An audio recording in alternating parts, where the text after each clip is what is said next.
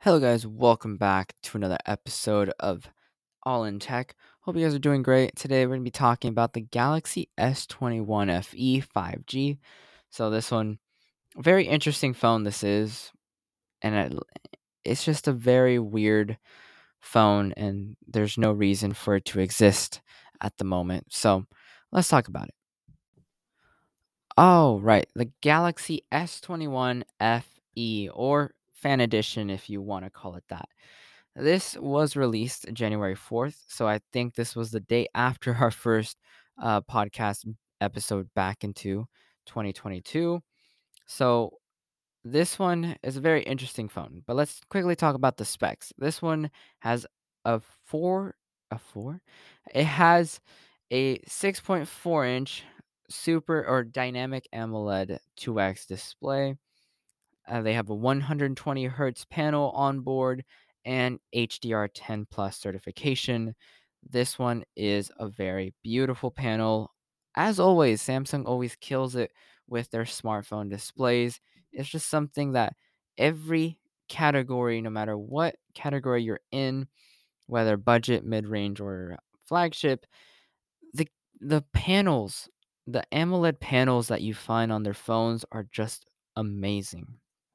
I have the Galaxy A52 5G for reference, and it's a mid-range phone, and the panels are just phenomenal. And I can only imagine how great the flagship panels are. This one, I mean, it's just amazing. So this one does have a 1080p display, like always, typical, I guess now, by 2400, and it does have an aspect ratio of 20:9. Now, this one does have a 411 ppi density, and it has Corning Gorilla Glass Victus on the front, has a plastic back, and an aluminum frame. This does come with IP68 water and dust resistance, up to 1.5 meters for 30 minutes. So, as you can see, it almost seems like a fully fledged flagship phone with high end mid range pricing at $700. Now, what we have here on board in terms of the OS, we have Android 12 with One UI 4. We also have the Qualcomm Snapdragon 888, and you also have the Adreno 660. So high end specs, flagship specs. The only thing that kind of gives it a little bit of a, I guess you could say, a mid range or even budget kind of feel is the plastic back, and that's literally it. I think that's the only difference in terms of comparing this to the S21 base model. It's the I mean, they're identical. They're the same phone except the design is slightly less premium.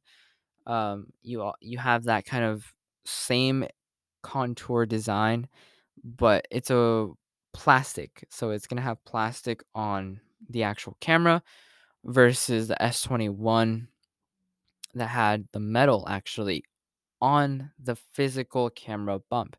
So a little bit of a design or element change. That's the only real difference that I'm seeing here.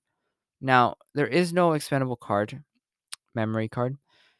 There is three configurations: 128 with 6 gigs of RAM, 128 with 8 gigs of RAM, or 256 with 8 gigs of RAM. Either way, this phone's going to perform really good. It's a AAA. It's not going to slow down. You can get the 6 base model and you're chilling.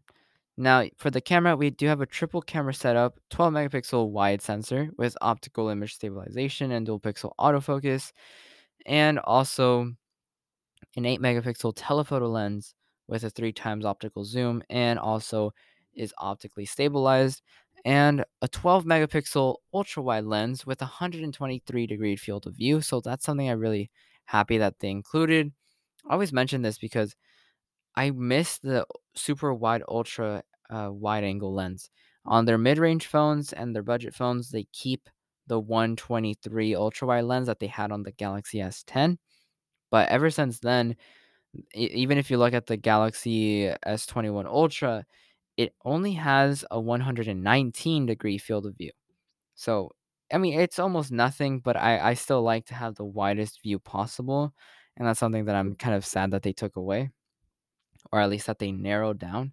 So I'm guessing it was for distortion, but I still wish that it was there. Now, for video recording capability, we have 4K at 30 frames per second or 60 frames per second.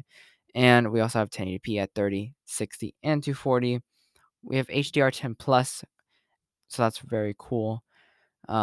We also have for the selfie camera a 32 megapixel sensor. It has 4K, 30 frames per second, or 60, 1080p at 30 and 60 as well.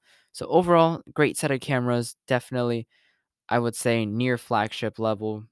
You would expect that, especially coming out from a phone that has a triple eight. It's Samsung. The hardware is fantastic. So all that, I've seen the camera photos, and they do offer really nice, clear shots. Now, for stereo speakers, we do have them on board. No headphone jack, obviously, and we do have Wi-Fi 6, Bluetooth 5.0, NFC, and all the usual stuff. Now, we also have the fingerprint underneath the display. Now, this one is optical. It's not ultrasonic like the flagships. It is optical like pretty much every other Android phone out there, except for Samsung's high-end phones. The only phones that have an actually secure fingerprint sensor is the Galaxy S series. They have an actually, a real secure fingerprint sensor. The rest, they just take a picture of your fingerprint and that's about it. And that's just kind of it. While reliable, it's not necessarily the most secure. Samsung's is the most secure because they actually take like a 3D depth sensor. It takes a like a region picture of your actual fingerprint. A lot more secure than uh, these optical fingerprint sensors that you find on on the Oppo or on the Pixel 6 even. So that's something that again hasn't changed. This one also for their mid-range phones, Samsung uses the optical fingerprint instead of the ultrasonic, just because it's they're cheaper, and they don't want to put on their highest end technology. Now for the battery, we do have a 4,500 milliamp hour battery. Not too impressive, but it's about average at this point in terms of Android phones. It's just normal. So it is what it is. You have 25-watt fast charging, 50% in 30 minutes. Samsung is getting content with this charging speed, while the competition like Oppo, Xiaomi, especially Xiaomi, and Huawei are all over the place in terms of 65-watt fast charging, 70-watt fast charging, 120-watt fast charging. It's insane. But Samsung out here, same thing as Apple, 25-watt charging. It's slow compared to the competition, and it's kind of annoying. I wish they would change that. Now, you do have fast wireless charging at 15 watts and reverse wireless charging at I think it was 3.5, 2.5, somewhere around there. Samsung, again, has also stayed stagnant in that area. Now, for colors, we do have white, graphite, lavender, and olive. Personally, I really do like olive, but I will always choose white or graphite before I choose lavender or olive. So white is probably my preferred color, but if you want to kind of have like a little bit of a S21 Ultra, not rip off, but like wannabe, I guess you could call it, you could go with the graphite. It looks really sick. The graphite is honestly a nice color. It matches with the graphite of the Galaxy Buds too, which I also bought. So go to my YouTube channel, subscribe because we're going to have some fun over there. Um, I've recently bought them mostly because I needed to replace my Galaxy Buds Plus after getting them run over by a car. So it's a sad day. It was a sad day, but I got the Galaxy Buds 2 as their replacement. So we're gonna talk about that over there at the YouTube channel, and let me know. I'm gonna put a poll in the description of this podcast episode. Let me know if you want to see video podcasts because I've recently got a little bit of feedback from one of my listeners and they want to see or they like video podcasts and if I've ever considered them. So if you guys want to see me face and all, uh, go vote in the description of this episode if you want to see video podcast as well as this normal format. Um, I'm thinking about it. I don't know how much I want to do it. I don't like getting in front of the camera. Um, But if you guys want to see it, if you guys want to see me do these video podcasts, not only just this format, then let me know down in the description of this episode. I will greatly consider it, and I'll let you know if I ever do go into that. Because I'm telling you guys, I don't like I get camera shy.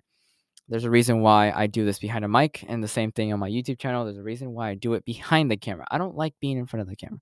But anyway, that that's not the point here. We're talking about this.